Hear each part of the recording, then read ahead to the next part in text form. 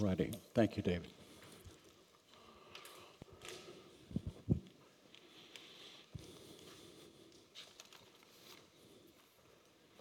For those of you who are concerned, this little boo-boo on my nose up here came from carrying 2 handfuls of stuff and going up the stairs and losing my balance and rocking this way, and it drove the glasses into my nose.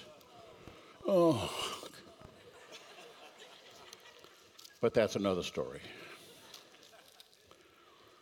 The text I'm going to work with this morning comes from the Old Testament, and sometimes we're not prone to go there. We want to be in the Gospels and the Epistles, but the Old Testament stands as foundation for the New, and you don't understand the New without comprehending the Old. And so today I'm speaking from the Old Testament book of 1 Samuel,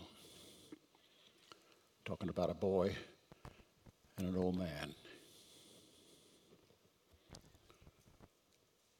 The boy Samuel ministered before the Lord under Eli. In those days, the word of the Lord was rare, and there were not many visions. One night, Eli, whose eyes were becoming so weak that he could barely see, was lying down in his usual place. The lamp of God had not yet gone out, and Samuel was lying down in the house of the Lord where the ark of God was. Then the Lord called Samuel.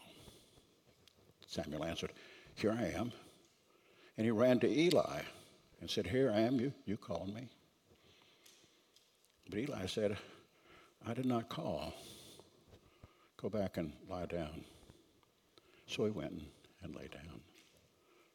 Again the Lord called, "Samuel." And Samuel got up and went to Eli, and he said, Here I am, you called me." "My son," Eli said, I didn't call you. Go back and lie down." Now Samuel did not yet know the Lord. The word of the Lord had not yet been revealed to him. A third time the Lord called, "Samuel." And Samuel got up and he went to Eli and he said, Here I am. Here I am. You called me." Then Eli realized that the Lord was calling the boy. So Eli told Samuel, "Go and lie down. And if he calls you, say, 'Speak, Lord, for your servant is listening.'" So Samuel went and lay down in his place. The Lord came and stood there, calling as at other times, "Samuel, Samuel." Then Samuel said, "Speak, for your servant is listening." The word of the Lord. Thanks be to God. Heavenly Father, the story comes from long ago and far away, but it's just as pertinent to us today as it was to Eli and Samuel thousands of years ago. Lord, help us to make that connection between then and now, and to understand that you are the same yesterday, thousands of years ago, as you were 1,000 years ago, as you are today, as you will be 1,000 years from now. You're always about that business of calling us to be who you created us to be, so that we might do the purpose for which you created us. Come, Lord Jesus. Speak to us this morning. In your name we do pray it. Amen and amen.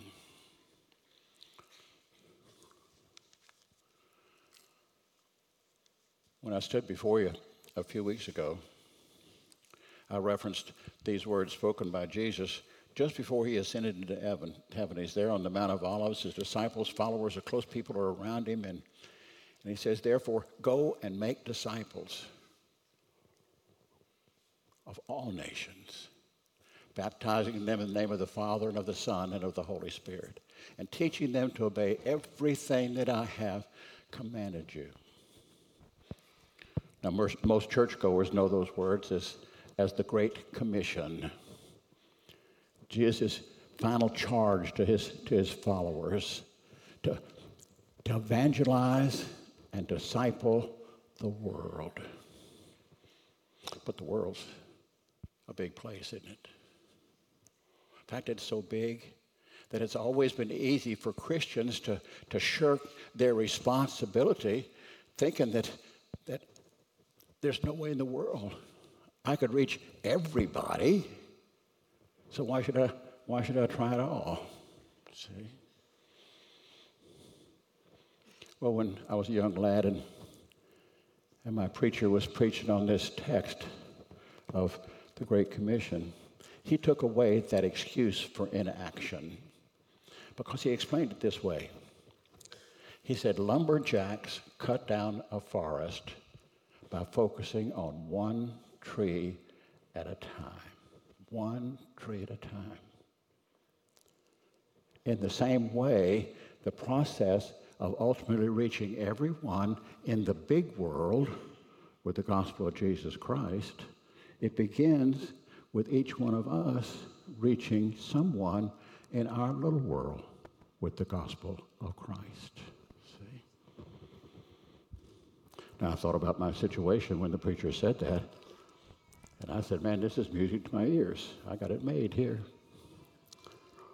Because you see, in the latter years of Harry Truman's presidency, my little world consisted of a circle about a mile in diameter. And in that circle was the home where I lived, the church and the school that I attended, the neighborhood in which I played. Up the street was the branch library, where I went on a regular basis and checked out the books that fueled my dreams. And then on the corner, there was this little store. That's where I went to redeem the bottles that I picked up along the roadways. You redeemed them for pennies, and then I'd turn right around and I'd give the store owner the pennies in exchange for Baby Ruth candy bars. It was a wonderful world. It was a little world. So when the preacher said that it was my responsibility to reach someone in my little world with the gospel, I thought I was off the hook. Because on Sunday mornings, everyone in my little world was already going to church somewhere. But tragically, the Sundays of my childhood, when pews and chairs were full and the streets were empty, all that's long gone now. And now the reverse is true. And Christians can't see the trees for the forest.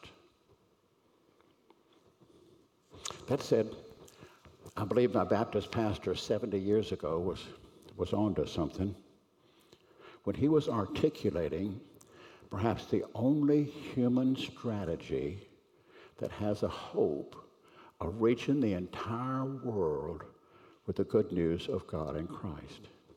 Because you see, while it's true that one person can't reach everyone, it's also true that one person can reach someone.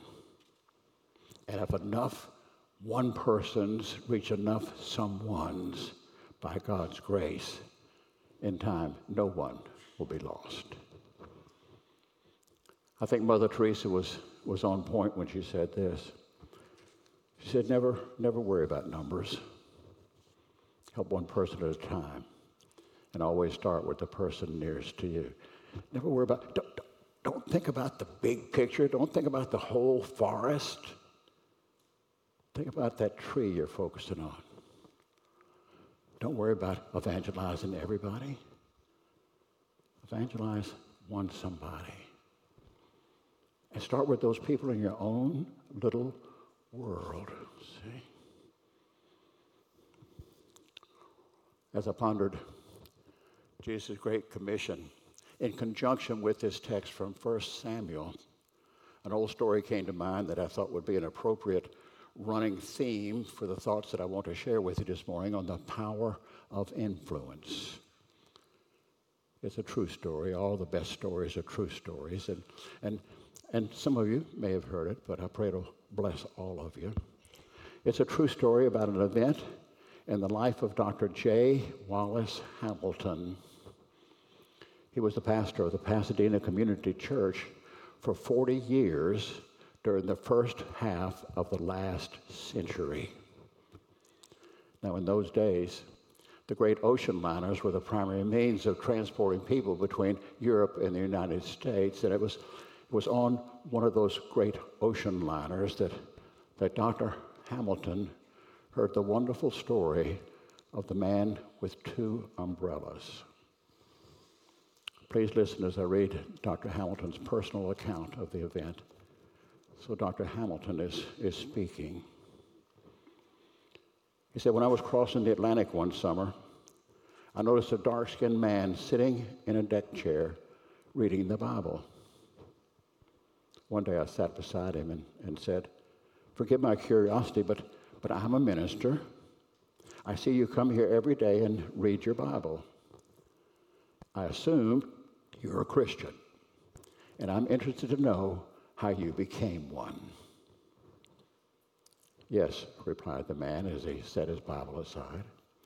I am a Christian, and I'm very glad to talk about it. You see, I'm a Filipino. I was born in a good home in the Philippines, and some years ago I came to the United States to study law in one of your fine universities. My first night on campus, a student came to see me. He said, I've come over to welcome you to the campus and to say that if there's anything I can do to help make your stay here more pleasant, I hope you will call on me. Then he asked me where I went to church. I named a denomination that was very prevalent in the Philippines, but I wasn't really very committed to it. He said, I can tell you where one of those churches is. It's not very easy to find, and it's quite a distance away. Let me make you a map. So he made an outline of the way of the church, and he left. When I awakened Sunday morning, it was raining. I thought to myself, I'll just not go to church this morning. Surely I can be forgiven for this. It's my first Sunday on a new campus. It's raining, and the church is hard to find. I'll just turn over and get some sleep. Then there was a knock on the door. When I opened it, there stood that student. His raincoat was dripping wet, and on one arm, he had two umbrellas. He said, I thought you might have a hard time finding your church, especially in the rain, so I came to walk along with you and to show you where it is. As I got dressed to go, I thought to myself, what kind of fella is this? As we walked along in the rain under the two umbrellas, I said to myself, if this fellow is so concerned about my religion, I ought to know something about his. So I asked, where do you go to church? Oh, he replied, my church is just around the corner. I said, well, suppose we go to your church today and we'll go to my church next Sunday. I went to his church, and I've never been back to my own. After 4 years, I felt the law was not for me, but brother, I felt a call of God to the ministry. I went to Drew Seminary, was ordained a Methodist minister, and received an appointment to a Methodist church in the Philippines. I am now the Methodist bishop of the Philippines. The power of influence. The power of influence. One person who willingly inconvenienced himself for the sake of the gospel reached one person for Christ. And ultimately, the family of God was growing and maturing on the other side of the world. Friends, believers who do not shrink from opportunities to influence others by word and deed for good and for God are rare these days. But then they always have been. 3,000 years ago, Eli was a man who carried a second umbrella for others. He was a priest during a period of time that we now refer to as the Dark Ages of Hebrew history. It was a time when the descendants of Abraham did not have a national leader to unify them and to keep them spiritually focused. It was a time that the Bible tells us everyone did what was right in his own eyes. It was a me time, not a the time. Hannah was the exception. She was a faithful and devoted Hebrew woman. She'd been praying for a child for a long, long time. And she promised that if her prayers were ever answered, that she would dedicate her child to God. Samuel was that child. And though the Bible tells us that the Word of God was rare in those days, Hannah knew that Eli was a man of great influence who walked in step with God. So when Samuel was weaned, she took him to Shiloh, and she asked the old priest Eli to raise her son to know and to love and to serve the Lord. Now, the passage I just read has that background to it.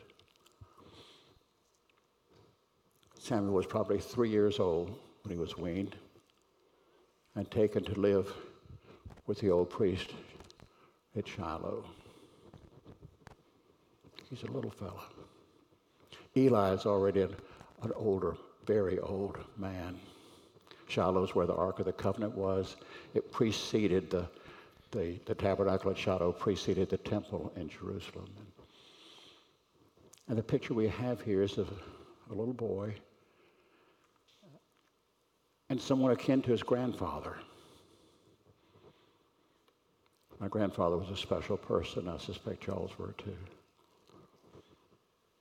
Hannah comes to see him once a year, but all the rest of the time, it's Eli and Samuel. And Eli's influencing the fellow, and the little fellow's influencing Samuel too. And as Samuel's growing, 4, 5, 6, 8, 10 years old, at the same time he's growing up, Eli is growing old. His body is beginning to fail him. At the point where the text is today, he's almost nearly blind.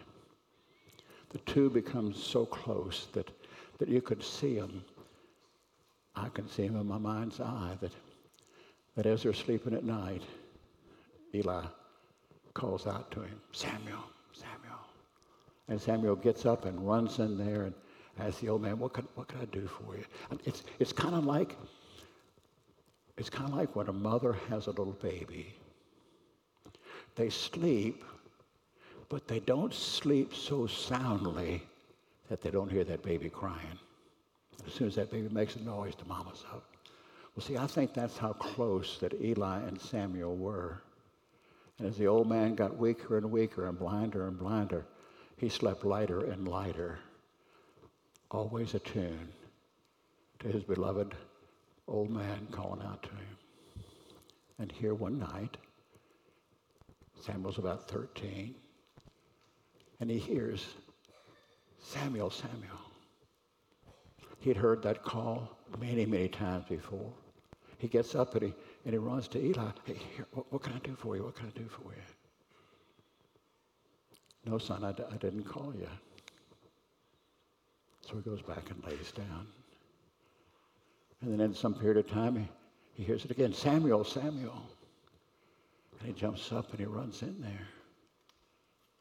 What can I do for you? Can I get you a drink of water? You need something to eat? Can I help you go to the bathroom? What can I do for you? He's so used to helping the old man who's now frail and blind. No, son, I didn't call you. Goes back and lays down. Then he hears his name again. Samuel, Samuel. He goes back to Eli. What is it? What is it? And then it dawns on Eli that what the boy is hearing is not his voice, but God's voice. And he says, son, go back and lay down.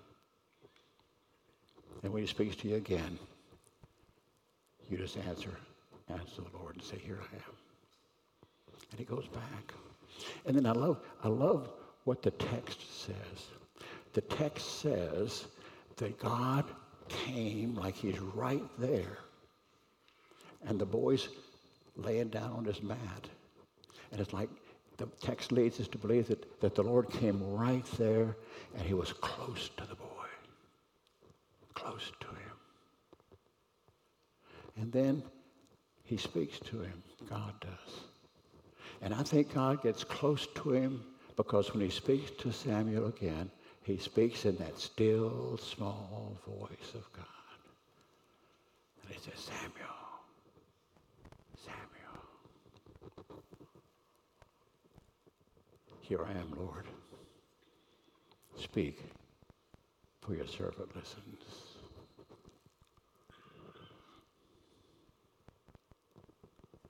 Most of us don't hear God speaking to us.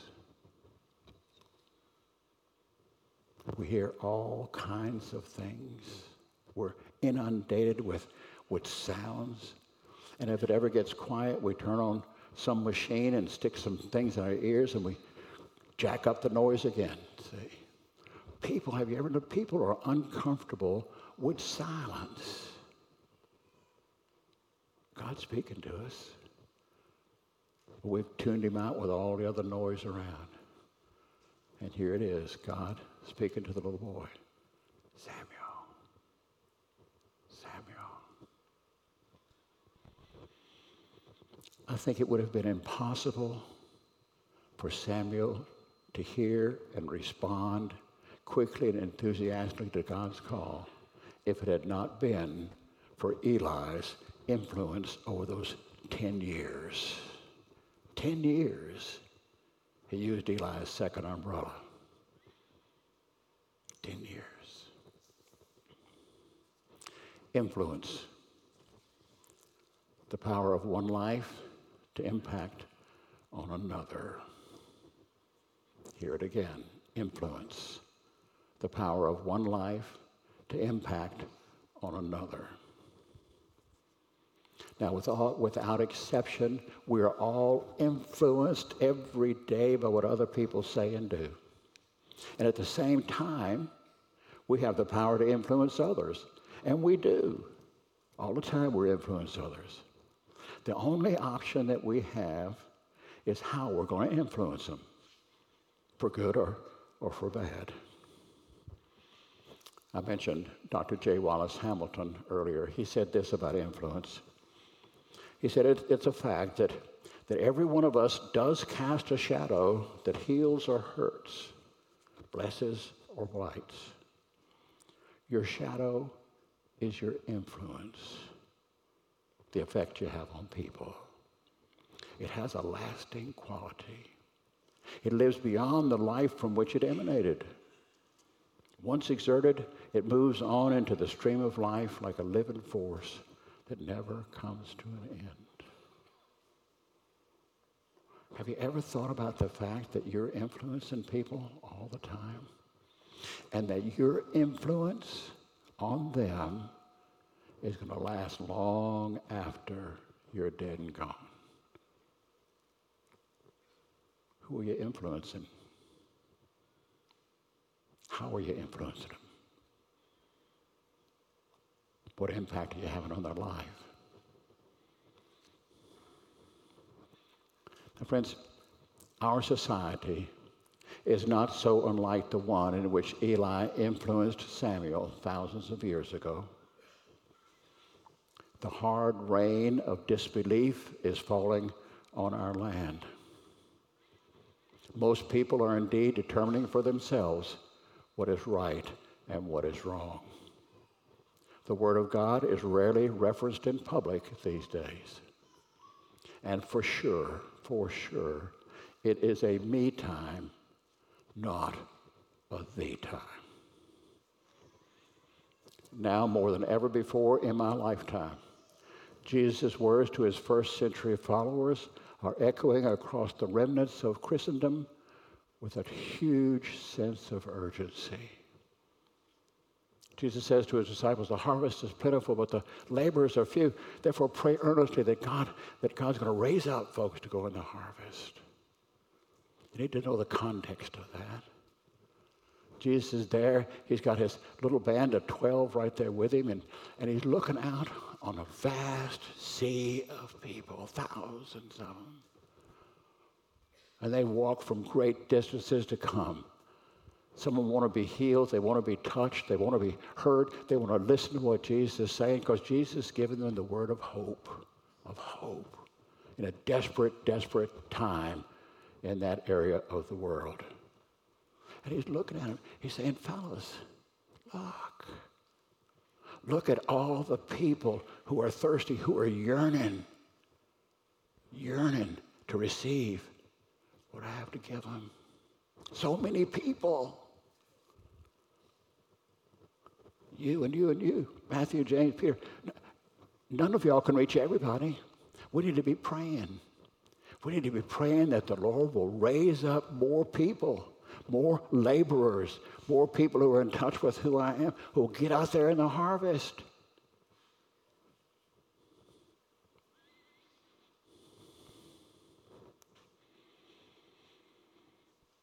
You know, by God's grace, we are answering the Lord's call to labor among the lost. We as a congregation. And the harvest of our commitment to evangelism is obvious in the growing number of people that are joining this congregation. But here's an uncomfortable truth. Bringing people into a relationship with Jesus is only part of the Great Commission. We've got to turn right around and teach those same people to be disciples of Jesus.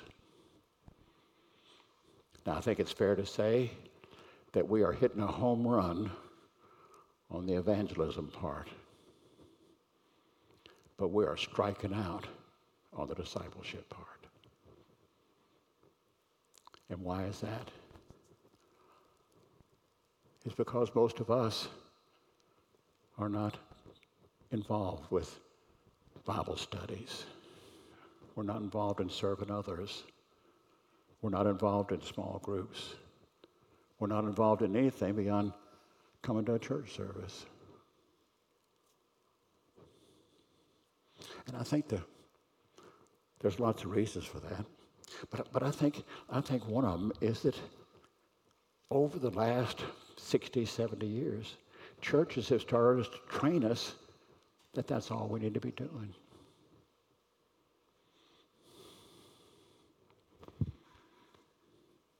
I've always loved reading, and I read all kinds of things. I give credit to that little branch library out there that was close to where I lived. Go in there and check out those little books. And I loved the Captain Horatio Hornblower books and books about the Navy. My father was a Navy officer. And about the Bounty trilogy, Captain Bligh and Pitcairn Island, all the rest of that. They fueled your imagination, see. And so from I've always read it. Y'all, I hope y'all read a lot. I hope you do. And I read a great variety of things. Lately, I've been reading about elephants. Anybody else in here reading about elephants these days? Now, I'm not saying Elvis now. I'm talking about elephants. And I've found something in reading about elephants that I believe can help us begin to understand how we got to where we are with respect to discipleship. It seems that most adult elephants are secured by a little small rope around one ankle. That's all. Now, in adult elephants, that's thousands of pounds. That's a pile of muscle. And they could easily break that little rope, but they don't even try. The article explained why. It said trainers use the same size rope for baby elephants all the way up to adulthood. Because they're too small when they're babies to break free from the rope. They grow up being conditioned that the rope is stronger than they are. As adults, they think the rope can still hold them, so they don't try to fight it. Now, here's the connection between us and the adult elephants. In the 1960s, during the Vietnam War, people began to walk away from churches in droves. And pastors didn't want to alienate the few people that were still coming to church. Didn't want to alienate them by saying that, hey, you need to be doing the Bible studies and all the rest of it. They just let all that go because they were just so thankful that they were coming, see? But what happens was that this de-emphasis of discipleship continued more and more and more and more until most Christians became conditioned, there's the word, most Christians, adult Christians became conditioned to the fact that God would be clapping for them if they just darkened the church's doors once a week.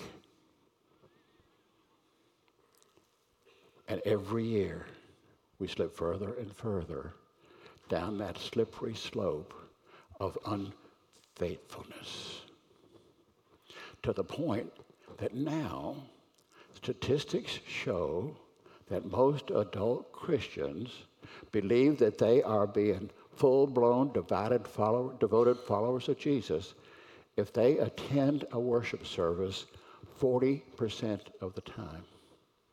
That means out of 10 Sundays, they think they are nailing it if they come to church 4 times. And any thought of any involvement with the church beyond coming to a worship service, any thought of that is an afterthought, if it's thought of at all. And sadly, because many of us have that very same mindset, when we invite others to come to church with us, what we're doing is inviting them to walk in our shadow. We're inviting them to think that being a devoted follower of Jesus comes to going to a worship service 4 out of 10 times. We don't talk to them about discipleship because we're not involved in discipleship. We don't talk to them about serving other people during the week because we're not doing that.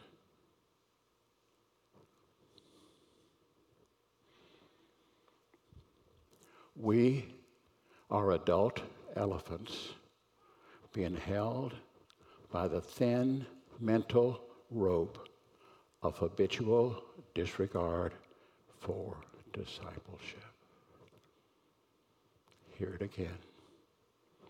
We are adult elephants being held by the thin mental rope of habitual disregard for discipleship. And dear ones, God's looking at us. And I do not believe that God is clapping for us. I believe he is weeping for us because he knows all that we are missing. Let me go back to elephants a minute. Do y'all know what a rogue elephant is? A rogue elephant is an elephant that breaks that little rope. That's all. A rogue elephant is an elephant that breaks that little rope around one ankle. Now, what if we went rogue? What if we started acting like rogue Christians who break that mental tie that hooks us to a disregard for discipleship? What if we went rogue, and each and every one of us committed to regular worship attendance and influenced someone to join us? What if we went rogue And we committed to taking part in a Bible study and a life group. And we influenced someone to join us. What if we went rogue and we committed to ministering to others, and then we influenced someone else to join us? What if we went rogue and all of us committed to reaching others for Christ, and then we influenced someone to join us? What if we went rogue and we committed to using our time and our talents to help this congregation to shine even brighter as a God-honoring beacon in the low country of South Carolina? And then we influence someone to join us. Indeed, what if each one of us reached someone for Christ? Ultimately, no one would be lost.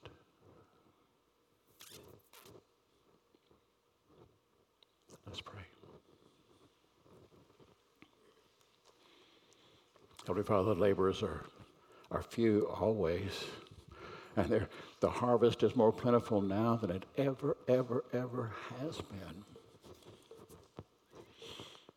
And Lord, we're thankful. I'm thankful this morning for the folks amongst us who are out in the harvest, who are inviting folks to come to worship. Thank you. Praise God for them. But Lord, open our eyes and our hearts to see that that's just halfway home. Just halfway home. That we've got to do our part to help disciple those same folks. But Lord, we know down deep that we don't want to be hypocrites. We don't want to encourage other people to be doing things that we're not doing. So Lord, this morning I pray that your Holy Spirit would act like a dynamite to those little mental ropes of disregard for discipleship that are holding us down. That your Holy Spirit would so empower us that we would go rogue and begin to be Christians in a way that you wouldn't be weeping for, but you would indeed be clapping for. Come, Lord Jesus. In your name we do pray it. Amen and amen.